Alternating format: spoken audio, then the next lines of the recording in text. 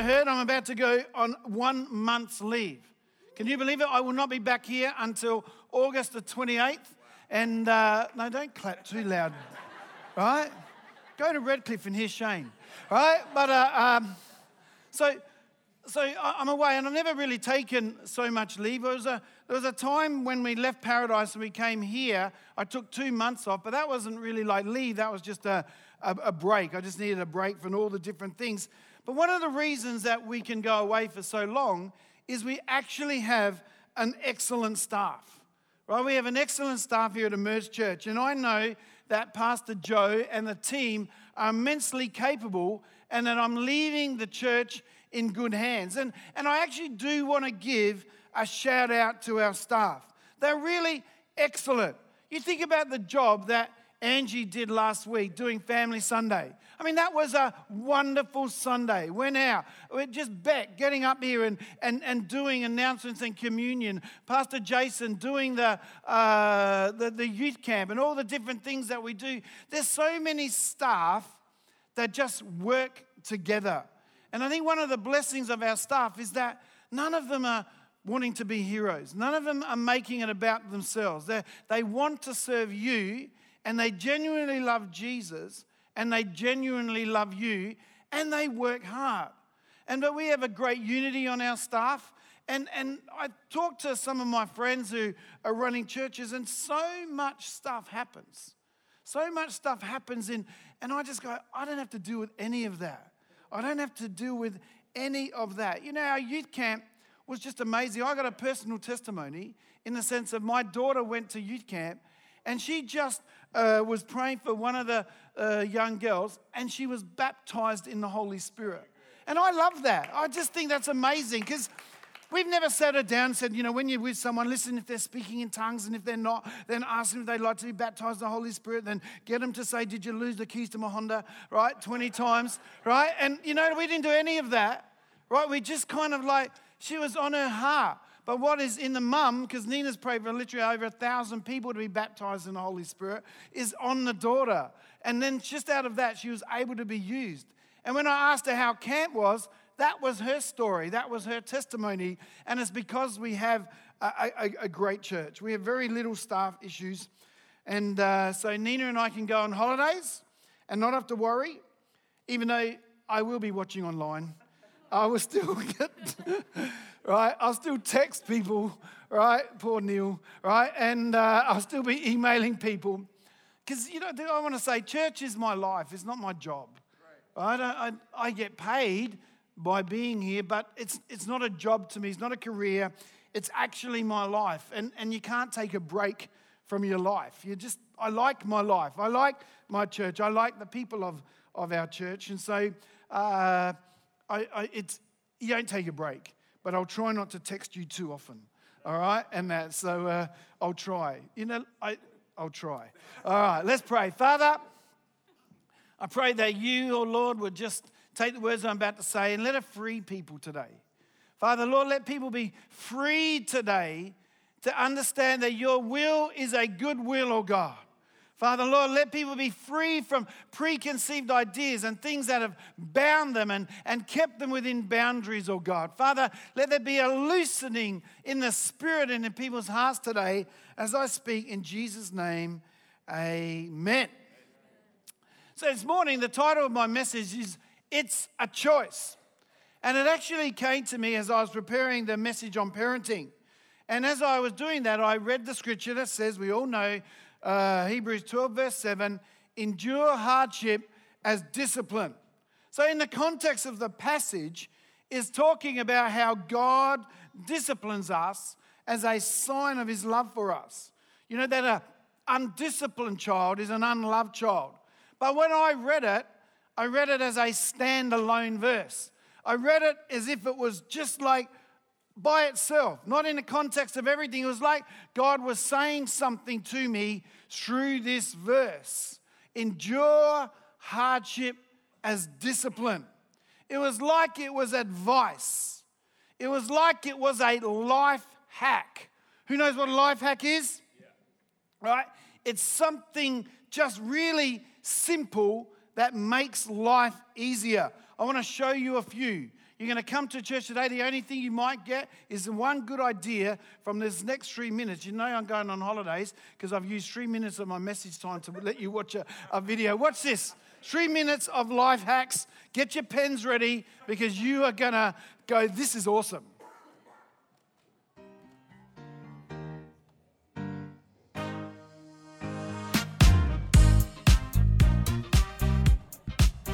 Wow.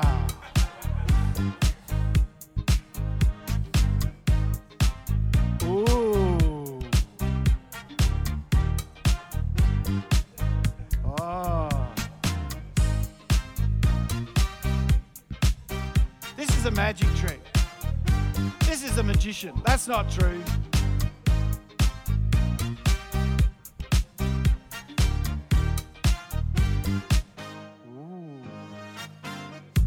I like this one.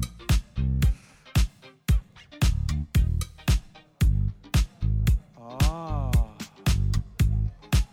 look at that. Oh, that's how you catch a cat.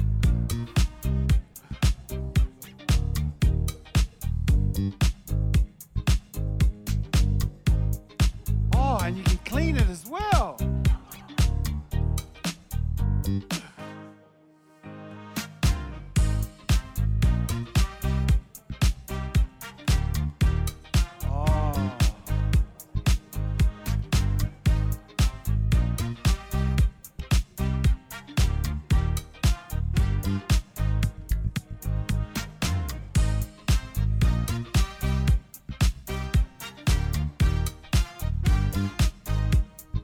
That's a good one.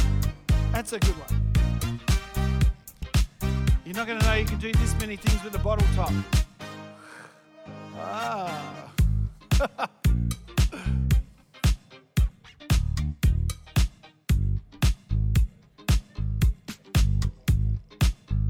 This is a good one. You can actually use your iPhone box.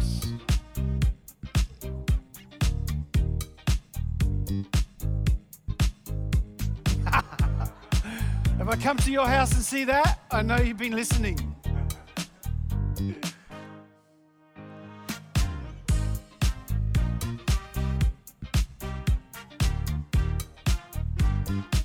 Just a minute to go. Oh,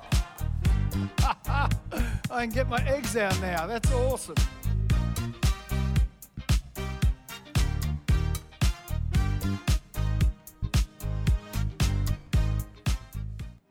There you go. Who got something out of that? Who's going to use one of those? Good on you, Neil. Who just feels like they wasted 2 minutes 50 of their life? Well, the scripture that I read for me was like a life hack. Endure hardship as discipline. You know, we all have to go through some hardship. Hard things happen.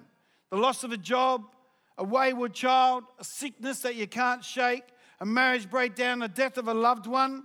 So this God life hack says, endure hardship as discipline.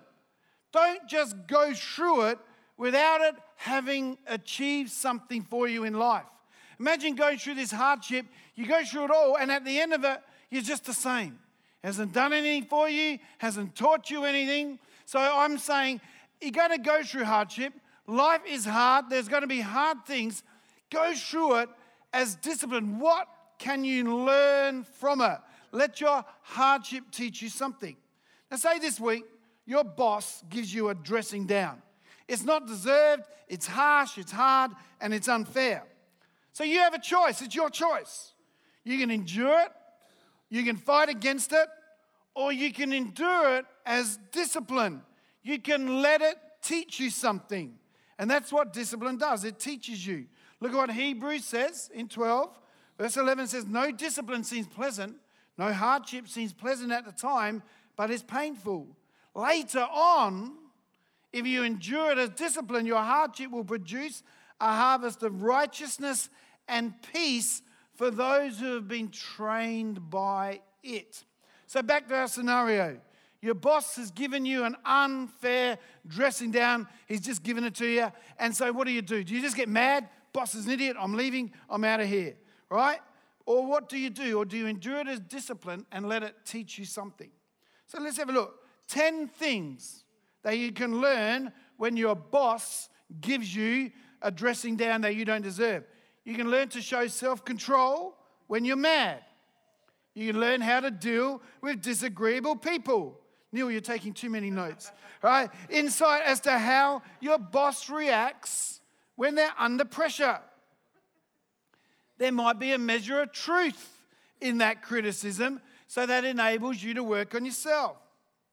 It helps you deal with people that you are the boss of.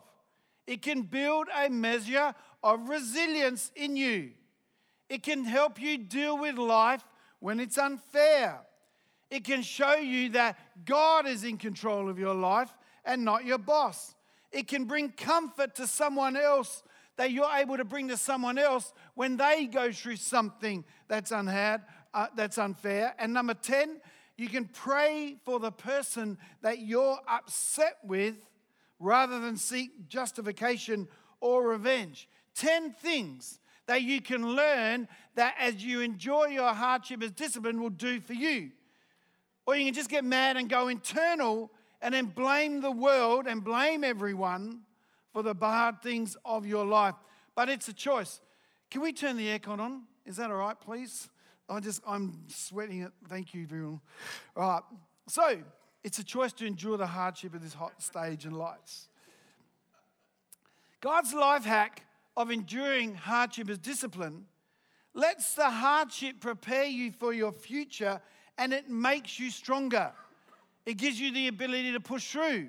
It gives you the ability to have resilience. The hardship makes you stronger.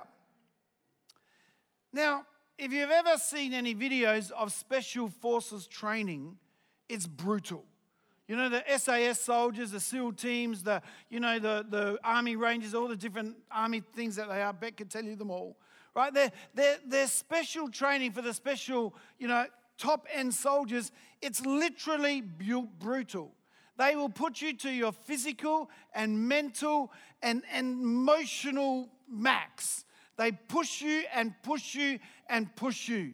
They make you do things that are well nigh impossible, and you got to keep on going. And the worst thing is, at any time, they have a bell that you can go ring and say, no, I'm out of here. I've had enough. And I think the ability that to instantly take yourself out of the hardship is one of the harder things that you have to fight through. As you're at your physical and mental kind of edge and you just want this to stop, that you can just get up and ring a bell and it can be over, is part of the discipline.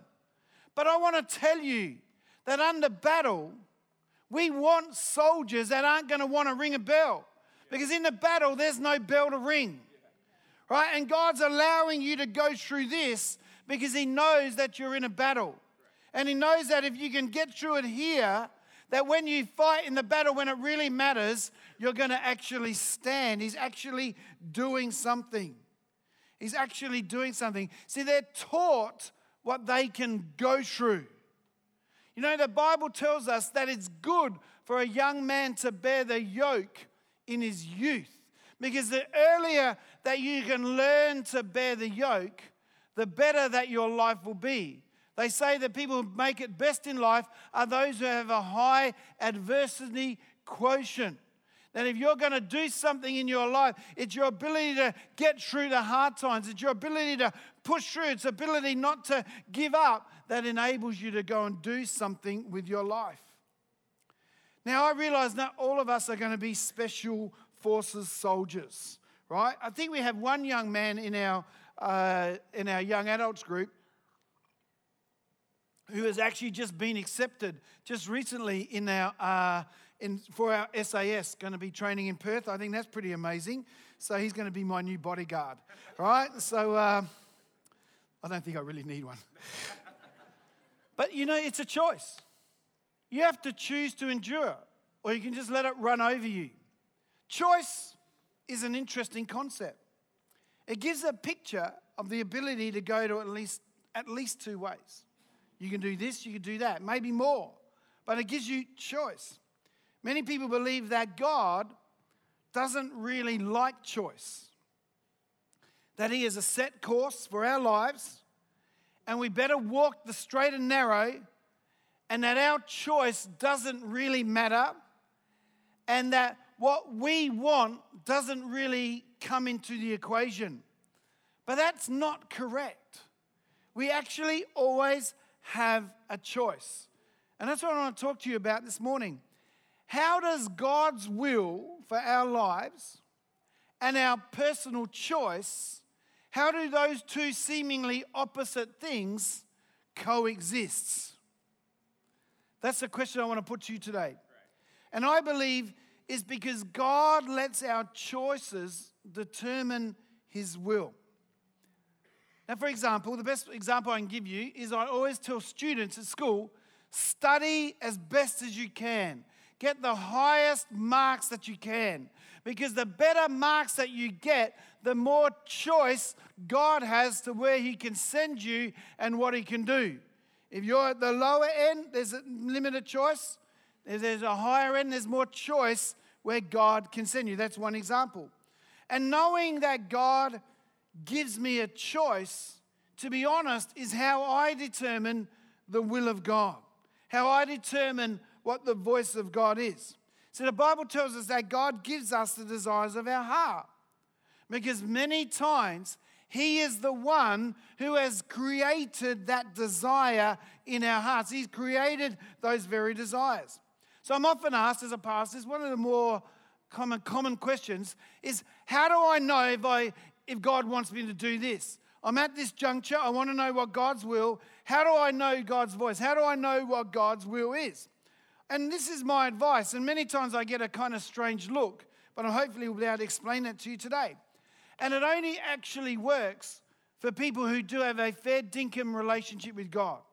Like if you're just religious, if you just come to church just because you feel like you did God a favor and all of those things, it's not really going to work. But if you actually do spend time with God, if God really is the one that you're seeking, this actually works. And I always pretty much say this, is God letting you? Have you heard a no? And I've always felt that if God is allowing me to go a certain way, then I'm allowed to go that way. That God will say no if I'm going to take the wrong job, or I'm going to take the wrong choice. God will say no. I believe that God much more often guides us with his no rather than his yes. Because if God says yes, our choice is gone. We have no choice. God says you must do this. I want you to do that. Your choice is gone. You have to do it. It's now become a command. And in following God's will, I've always looked for the no of God. And if I haven't heard no, I've kept moving forward. That's why I rarely make quick decisions. And I've always in life, if someone says, you've got to make a decision now, you've got to make it now, I've always stood away from it. I've almost always taken that as a no from God. I'm not going to make quick decisions pretty much about anything of my life because decisions determine your future. And so I think, okay, I'm going to see and what is it? You know, the deal of the century comes across every week. Don't be sucked in by a salesman telling you that you've got to do it now or you're going to miss out. Right? It isn't wise. Ask the Lord. Ask the Lord. So, let me tell you a couple of stories. I remember years ago working at Woolworths, and my boss was an absolute joker. Like, he was a comic book character. And I was really ticked with him, and I felt they didn't appreciate me enough. And let me tell you, he certainly wasn't aware of how much I did, and he just didn't know how good I was. So I decided, I'm going to quit. You can take your job and shove it. Right? Has anyone ever heard? Eyes closed, right? Not looking at the front row, right? Anyone else had one of those days? So I made up my mind. I'm going to leave. I'm going to get another job. I'm going to get a job with someone who appreciates me and uses all my multitude of skills. So I made up my mind, went home. Next morning, I'm doing my devotions. This is the verse I read. If the anger of the ruler rises against you, do not leave your place, for calmness will lay great offenses to rest. Come on, I want to leave, I want to go. So I heard a no from God. See, God was doing something in me through that boss. God was making me a better worker, helping me to endure hardship as discipline by listening to my boss. And I want to tell you, in the end, I actually became friends with that boss, and he was a good guy. He wasn't the comic book character that I thought. See, God was doing something in me, and he's saying, I want you to stay. You know, I've said it to my children. I go, I'm going to leave this job, I'm going to go there, I'm going to do this. And I go, well, if God lets you go. And then they come back and say, oh, no, he didn't. Right? Because God's doing something in you. He's doing something in you. Then I remember a period before I came to be the pastor here. See, I said yes to coming here in January. I was going to work to May the 1st, and then I was going to start here on July the 4th. And so I was really working hard, and I was wanting to make my transition really easy. I was working hard. I was going to make sure that all the areas that I oversaw and all the areas that I was involved in had leaders, and you know, I was going to leave well. And then another key person in the church, they decided to leave. They also came to Queensland, right? And I was going, oh my goodness, I can't come. This is going to hurt the church I'm at too much. Two kind of big leaders leaving at the same time. This is horrible. This is going to be terrible. It's going to be tough. I'm just going to ring up David Elder and say, no, I'm not coming anymore, right? Luckily, I didn't make that call. And I said, you know, I'm going to ask God, what do you want me to do? What do you want me to do? God, tell me, what do you want me to do? And I went to prayer, and I remember going into we had a youth hall back at that church, and I went in the youth hall, and I said, God, if you say the letter N, I don't even need to hear the whole no. I just say the letter N, and I'll do it. I'm not going to go. And so I'm praying and praying and praying, and I want to say that God spoke to me out of the second last verse of Deuteronomy. It says, you shall walk in the way that the Lord your God has commanded you, that you may live. And that will go well with you, and that you may live long in the land that God shall possess, and that you shall possess. God not only didn't say no, but he gave me a prophecy and something to stand on. And let me tell you, even to this day, that prophecy keeps me and encourages me right to now. And let me tell you, it has been totally overflowing in its fulfillment. So people say to me, so should I do something or not? What is God's will? And as I said, I just say to them, is the Holy Spirit letting you? If so, go ahead. If not, don't. Don't be so super spiritual about it. God's given the desires on your heart. I remember asking, Lord, which school should we send our kids to? Thinking that was the biggest thing that was ever going to happen. They've got to go to the right school, otherwise their whole lives are going to be ruined. Right? It's going to be terrible. We've got to go to the right school. We're going to this school, this school. And we had 4 schools. And it was just perplexing us. And one day I just had enough, and I said to Nina, we're going to go in our room, we're not going to pray, we're going to finish praying until we get an answer. I prayed for 13 seconds. And God says, where do you want to go? Where do you want them to go? The blessing is on your children. It's not on the school. Right? The blessing is on your family, is not on the school. Sometimes we make all of this heartache when if we actually walk close to God, all we have to do is, God, are you saying no? You're saying no. You're saying no. Well, I'm going to keep on walking. You're going to say no. You're going to say no. Oh, I heard no. I'm going to fall if I keep walking here. You understand? And caring and being able, it's not hard to hear the voice of God. Now, I've used this example before, but I just want to say to those who haven't heard it before. The Bible says, anyone lacks wisdom, let him ask of God, and he will give liberally and without finding fault. So you want to know, and we're talking about situational wisdom. So you want to know, oh, that aircon's awesome, right? But you want to know, right, like what is God's will? So I ask of God, and he says, I'm going to give liberally. So you're not going to, is that you, Lord? Is that you? No, you're going to know it's liberal. Then it says, without finding fault. So it's not about whether you ask the right way. You're supposed to ask on a Thursday. You're supposed to ask kneeling down. You're supposed to ask in worship. No, it's just the fact that you asked. I'm not going to find fault. So it's a very encouraging scripture. Anyone lacks wisdom, let him ask of God. Right? But the very next scripture goes on and says this. But let him ask in faith. For anyone who doubts is a double-minded man who is unstable in all of his ways. Let that man suppose he received nothing from God. God, one scripture tells me that you're not going to find fault. And the very next scripture tells me that you're going to find fault if I don't ask in faith. And so I'm sitting there, God, what does that mean? They're contradicting scriptures. They make no sense. And then one day it hit me. It's not an issue with God. It's an issue with us. One day I'm going to do this. God's about to pour on, yes or no, right? The next day I'm going to do this. God's going, that person can't receive wisdom from God because one day it's yes, one day it's no, and tomorrow it's yes, it's no, they're there. And God's wanting to pour out his wisdom, but you're never making a call or a decision, so you never know. It's not that God's kind of going like, no, you didn't ask the right way. It's God's going, make a call. Listen to what I said. Make a decision. And sometimes it's in making a decision that God has then said no to me.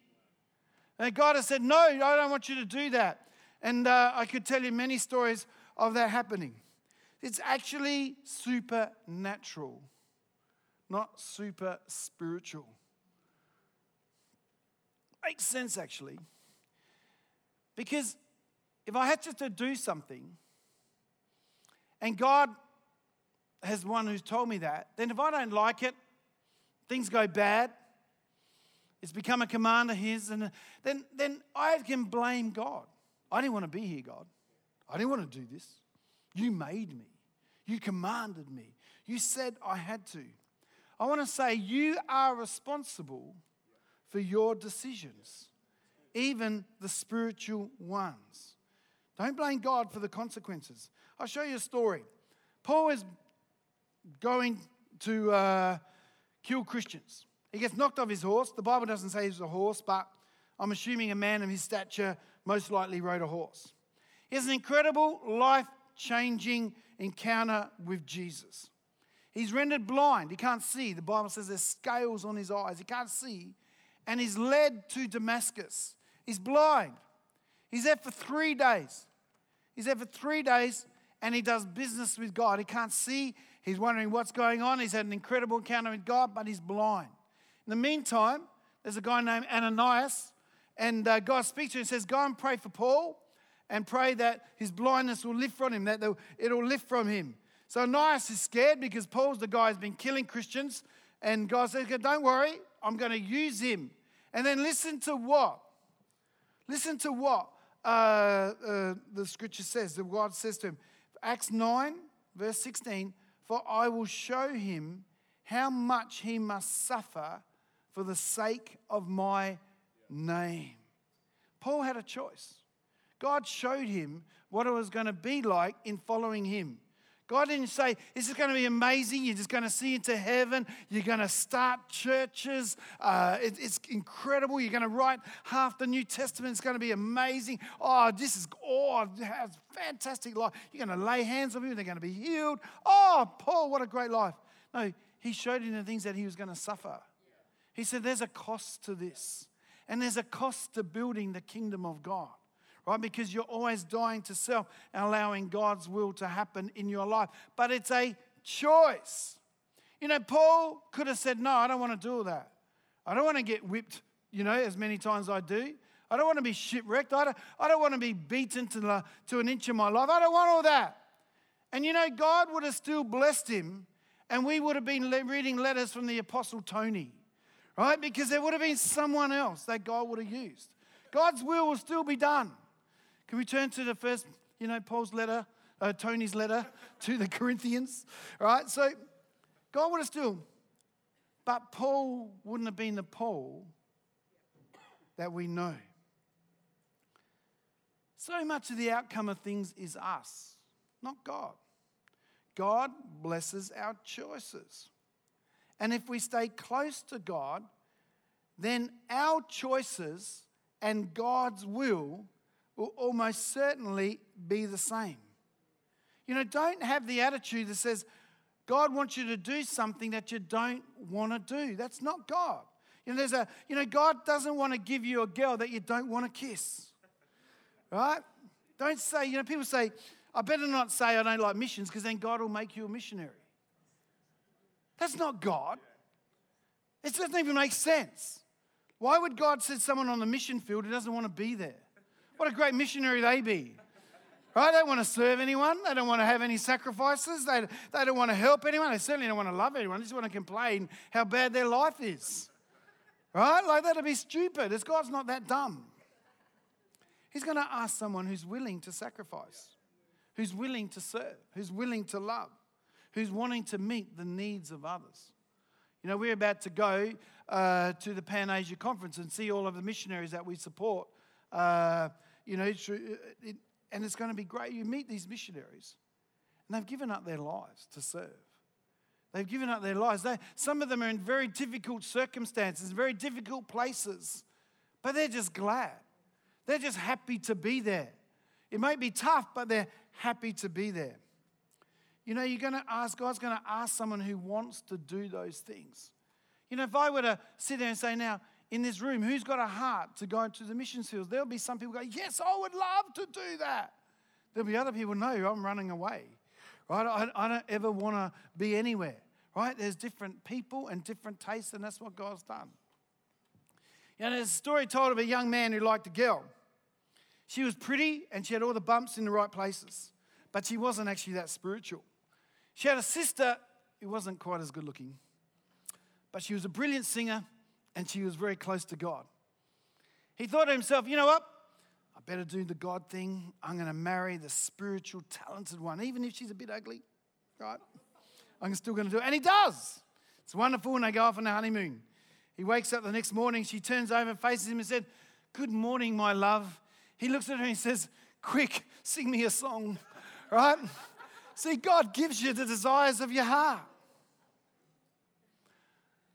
Am I saying that God is never going to ask you to make sacrifices or do something that you don't want to do? No. God's always asking us to do things that you don't want to do. The Christian life is one of discipline. The Christian life is one of dying to self. The Christian life is one of preferring others over ourselves. That's the Christian life. That's what we're asked to do. But He's going to put us, He's going to ask us to do some things that we don't really want to do. I would have loved the Merge Church to be in Adelaide. If only a Merge Church was in Adelaide, it'd be so much better. I wouldn't have to lead my mum when I did. I wouldn't have to do so many things. I wouldn't have to move into the most humid place I'd ever known and uproot my family. And I didn't want that. But to be honest, I wanted God's will more. So God started to give me desire. God started to give me vision. God started to give me favor. God started to give me opportunity. He started to make me a little uncomfortable in the comfortable place that I was. And then from there, all of a sudden, His will became attractive. His will started to draw me. If I would have liked to draw a picture of what I wanted, or what I would have liked, let's do a Merge Church in Adelaide. Let's do it there. Right? And that's not a vision statement, by the way. Right? But let's do it there. But God wanted me here.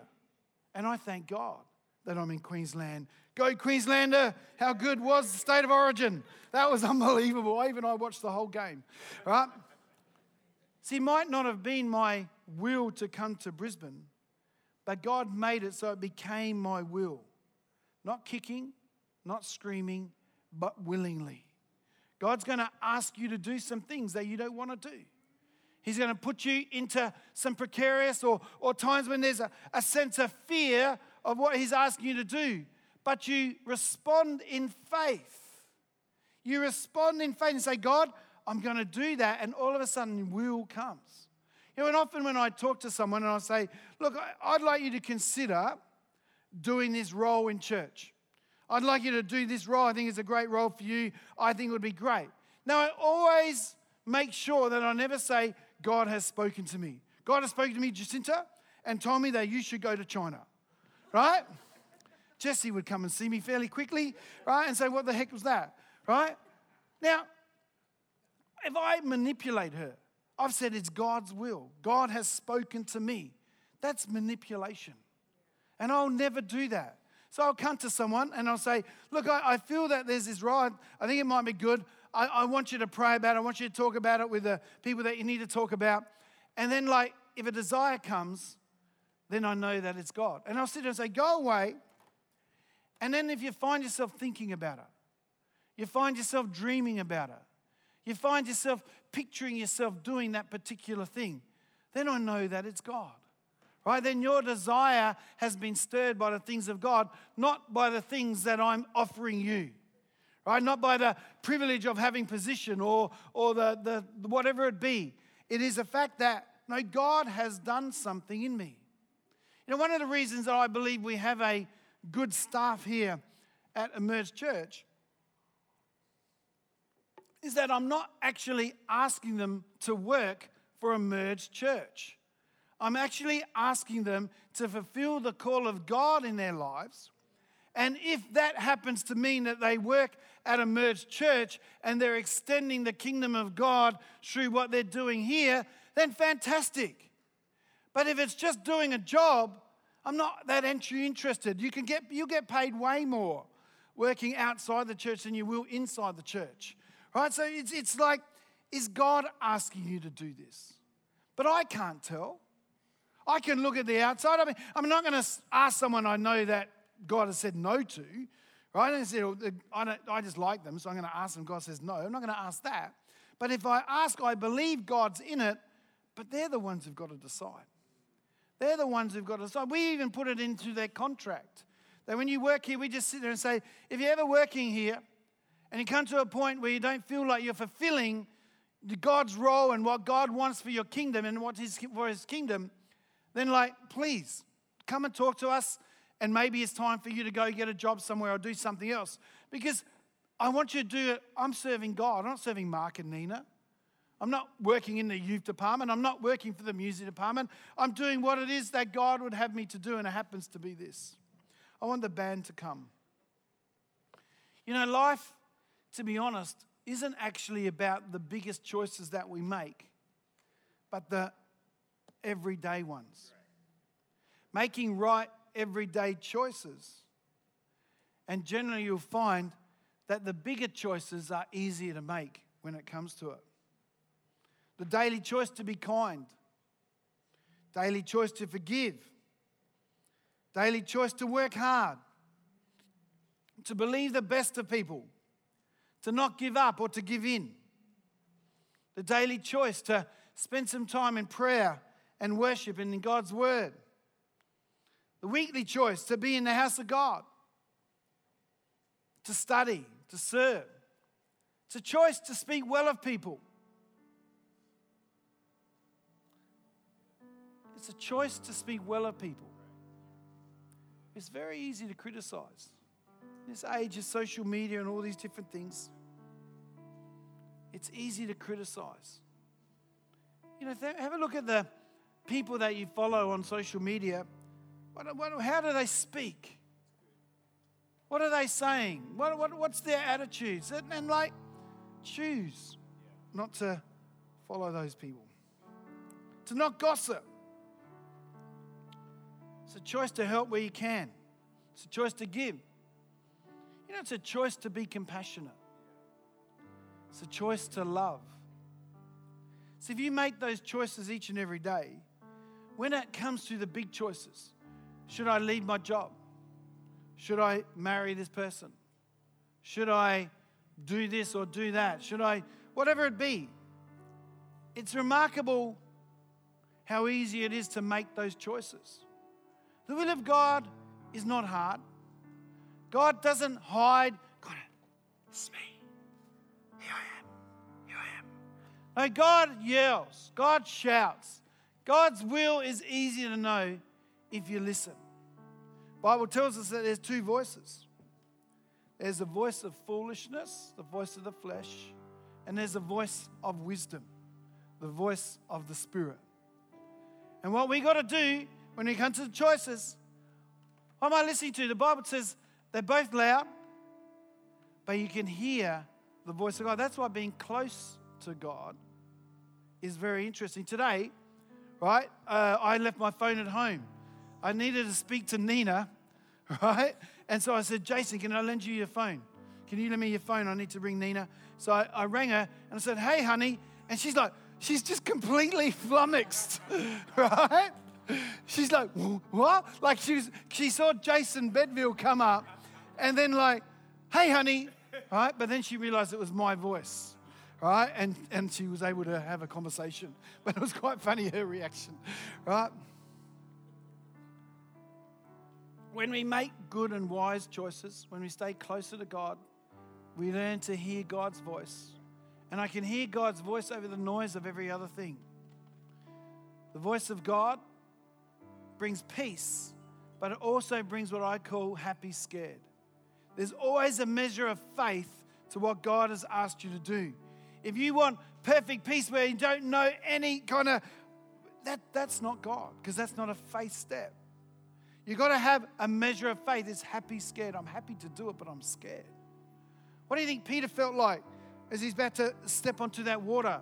Because until it takes his weight, it's just, I hope it takes my weight. Right? He's happy to do it. Jesus asked him to do it. But, here I am. I'm walking on it. I'm walking on it. I'm walking on it. It's a happy scared. If you're looking for the yes, it doesn't often happen because you're the one who has to live the decision. Think about this. You wonder, do I marry this girl? So imagine like God gives you, heaven opens. Right, God, I want to get married. I want to get married. Heaven opens. There comes from heaven on a celestial conveyor belt the most perfect, pretty woman you've ever seen in your life. Comes out. Angels are flying around. Right? The cherubims and the shofars are going crazy. Right? The heavens, this woman comes down. You just love her immediately. Right? It doesn't matter how much you know it's the will of God. If you're not willing to be kind to her, if you're not willing to love her, if you're not willing to be faithful to her, if you won't forgive her, if you're going to lie to her, if you're going to be angry all the time, if you're going to be miserable all the time, it doesn't matter how much God's will is because it's maintained on earth. So much of what we blame God for is things that we just didn't maintain here on earth. But when we walk close to God, making good decisions each day I make good decisions. Each day I stay close to God.